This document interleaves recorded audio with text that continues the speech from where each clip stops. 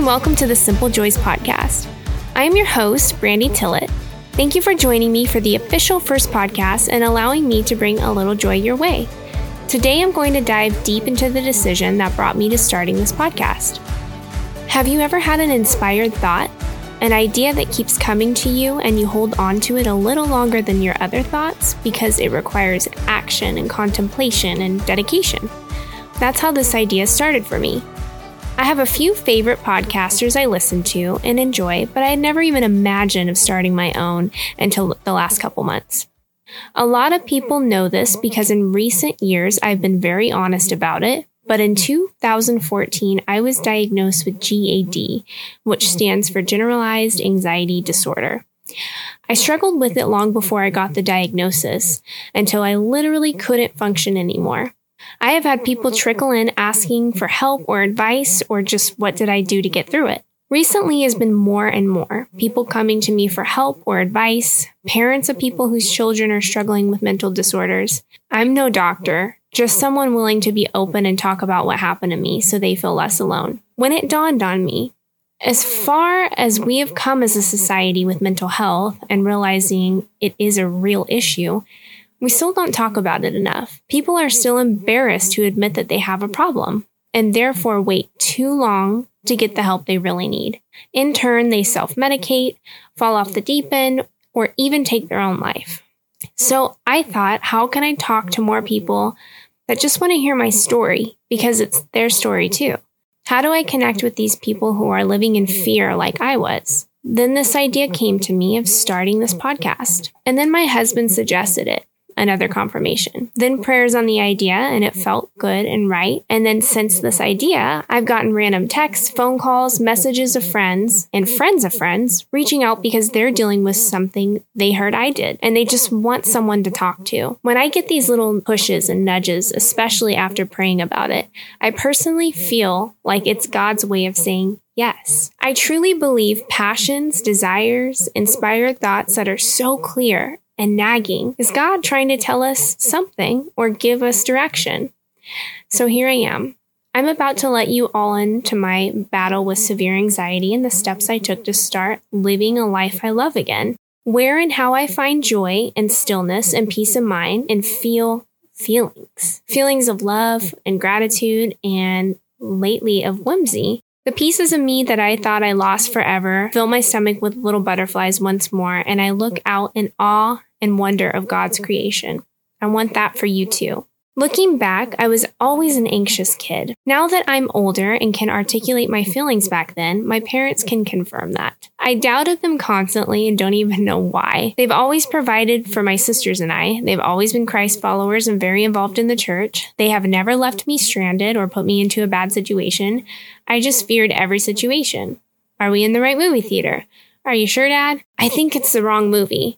If we'd go hiking, I'd ask, are we lost? Are you sure? I would question if they knew where they were going all the time. If they knew where they're going on a road trip, I questioned everything. I was nervous about everything. When the right movie came on or we made it back to camp, there was so much relief. Then when I was 12, something happened that was out of their control. It's hard for me to talk about today, and that is because of this illness. Doctors and pretty much anything medical related is still a trigger for me.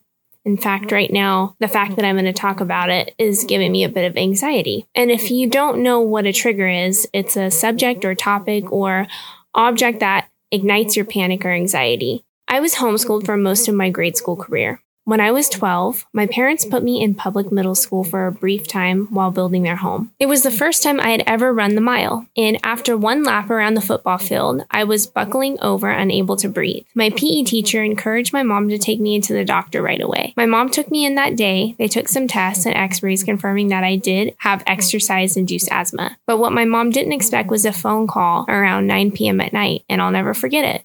A couple days after the visit to my doctor's, my mom got that dreaded phone call later than normal business hours. She was quiet, reserved, and tried to hide her concern, but it was obvious as I watched that she was troubled. I kept asking her what was wrong, and she assured me that everything was fine, but I could tell it wasn't. After a couple days of seeing my parents find time to be alone and whisper with each other and other adults, she sat me down at my grandma's house and did the hardest thing a mom could do, tell me the truth, that the x-ray technician found something wrong with my heart. I didn't understand a lot at that time, but I knew it wasn't good news. I remember asking her, am I going to die?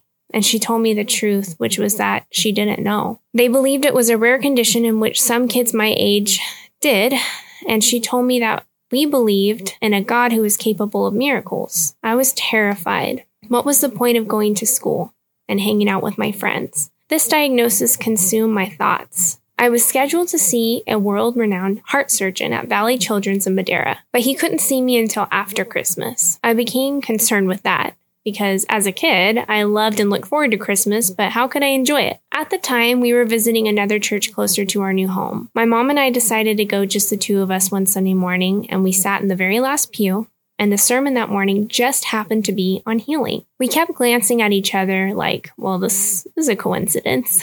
At the end of his sermon, the pastor offered a prayer of healing for anyone in the congregation.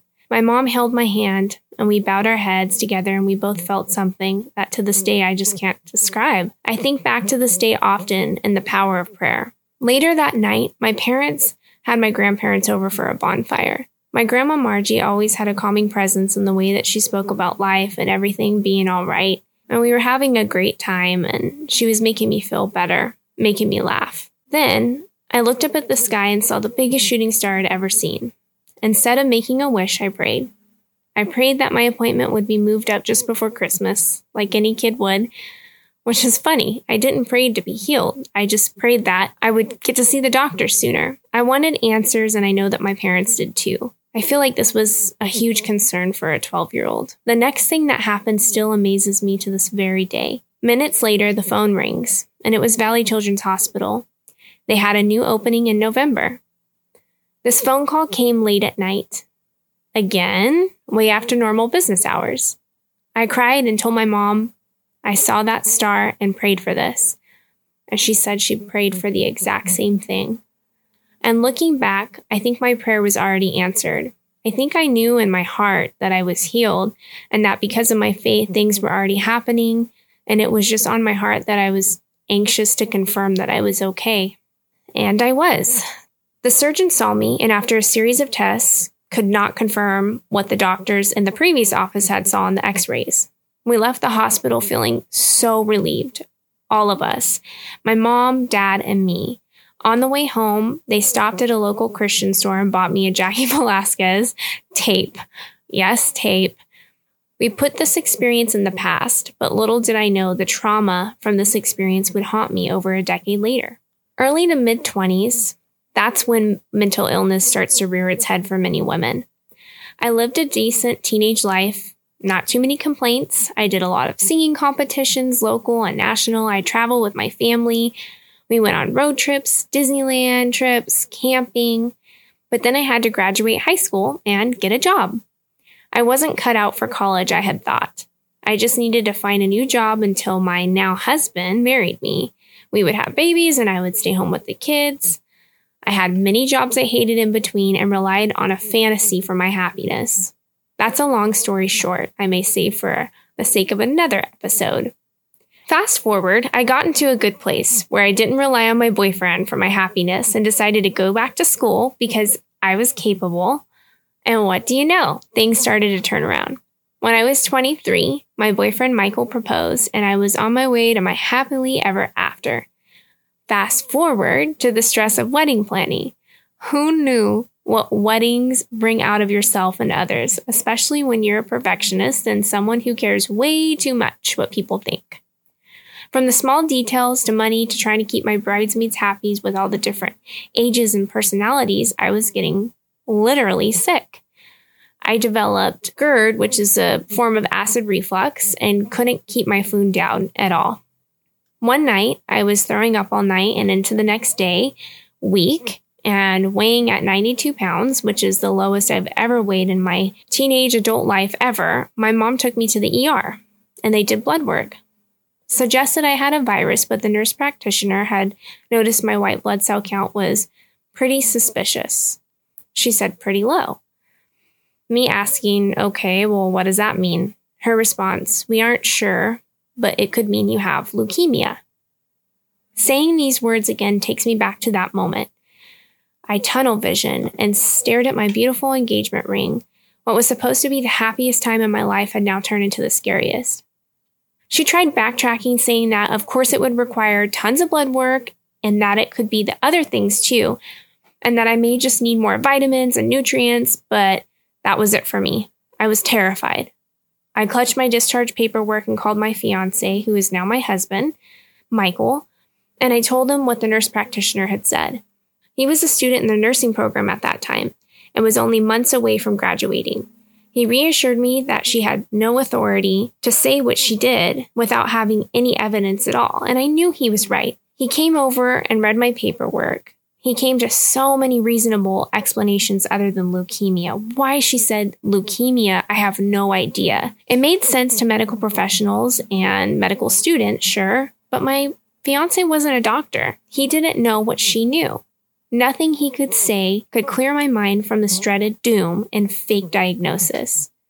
Terrified to go back to the doctor, I waited over a month to get my blood drawn. Teary-eyed, I brought my paperwork to a local urgent care. The doctor on call was so great with me. Upset with the nurse practitioner that night, he basically echoed what my fiance said, not understand why she would pick the worst case scenario out of, in his words, hundreds of possibilities without blood work.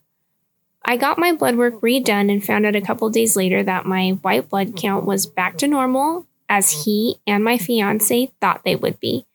Going back to that day when I was 12 years old, without even realizing it, I cried with relief, sat on my parents' front porch and celebrated with a glass of wine. I was okay. Until doubt and fear returned for really no good reason. Although I had a clean bill of health, my mind started to race. Well, what if they're wrong? Then doubting my clean health started turning into me questioning every muscle twitch, pain, and headache. I started associating everything to the possibility that I had a horrible disease. The thoughts were always in the back of my head. As newlyweds, my confused husband was wondering who the heck he was married to, I'm sure. This ball of anxiety, it frustrated him. He was an ICU nurse. He had a young, healthy wife, and he had to constantly reassure me that I was well, but I didn't believe him. Too afraid to go to the doctor, I let my paranoia and anxiety get to a point where I would crumple on the couch and just cry. Knowing I had all these diseases, whatever I thought it was at the time, it was insane. I really believed it with all my heart, too. Cancer, brain tumor, ALS, MS, I thought I had it all. Panicked at all times and so in tune with my heart beating, feeling every twitch. I even got to a point where I could feel my body vibrating to the beat of my own heart. In addition to fearing everything that could be physically wrong with me, I was paranoid about others. Always thinking they were intentionally trying to hurt my feelings, or they were talking behind my back, that every Facebook post or quote was a subliminal message to me. Now looking back, my attitude is like, who even cares about that stuff? But then it literally consumed me. Literally all of my thoughts were negative, and I felt like I was in a constant state of fight or flight. Oftentimes, never wanting to be alone or go anywhere all in the same time. This is really hard to admit because in the grand scheme of things, it really was all in my head. But it was so real to me at the time. I had gone from an adventurous, fun, loving, young woman to a ball of paranoia and fear. My mom and dad had patience with me, only parents could. My new husband worked nights, so to make matters worse, I was alone at night with my thoughts. I can't count how many times I called my mom in the middle of the night in a panic, afraid to be alone with my crippling thoughts. She would come and talk to me and stay over. For a long time, and probably even still, people don't know how dark my mind was. I was constantly living in fear and panic.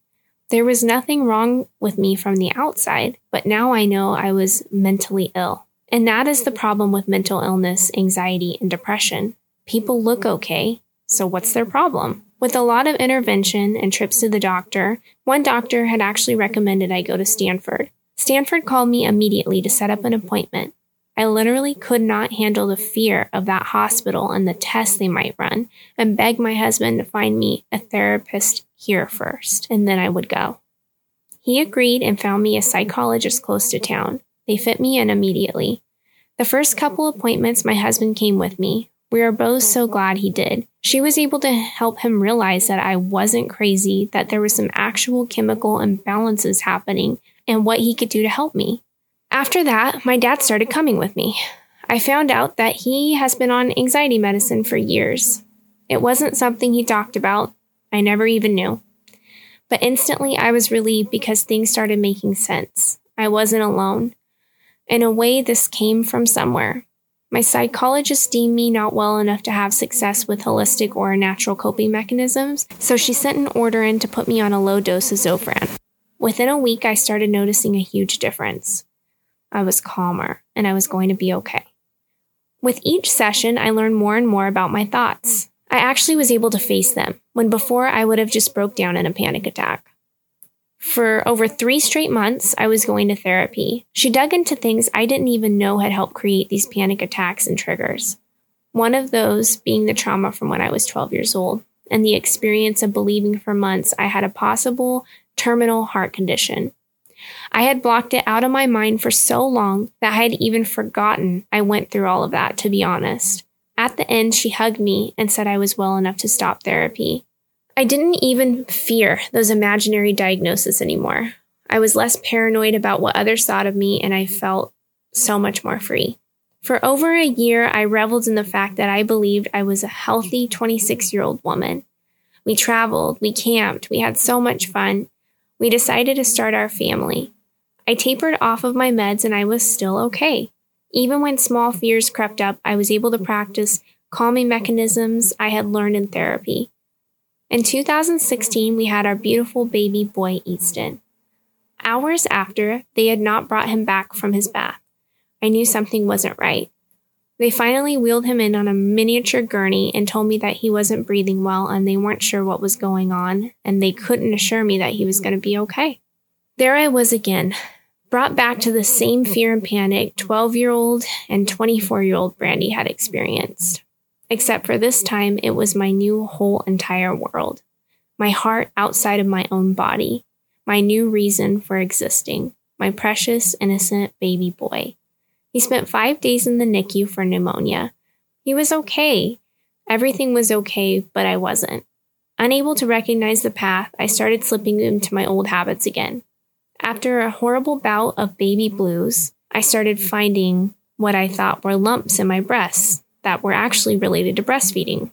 Worrying again about me, about him, and about everything, even people around me. So insecure in who I was and whether or not people like me or were just always trying to hurt my feelings. I knew this process and it was starting all over again.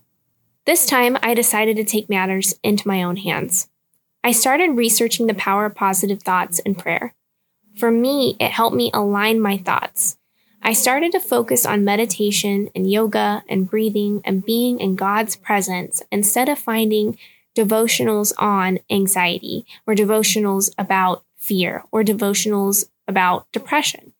And I started reading devotionals about joy, happiness, and peace. The results were just as good as the medicine I had previously been on. I had forgotten, in my time away from the church, the power of God and the power of faith and praying on my knees, and was able to rediscover that again through prayer and even research. The Bible verses I had never noticed before, and their meaning, how we ought to live our lives.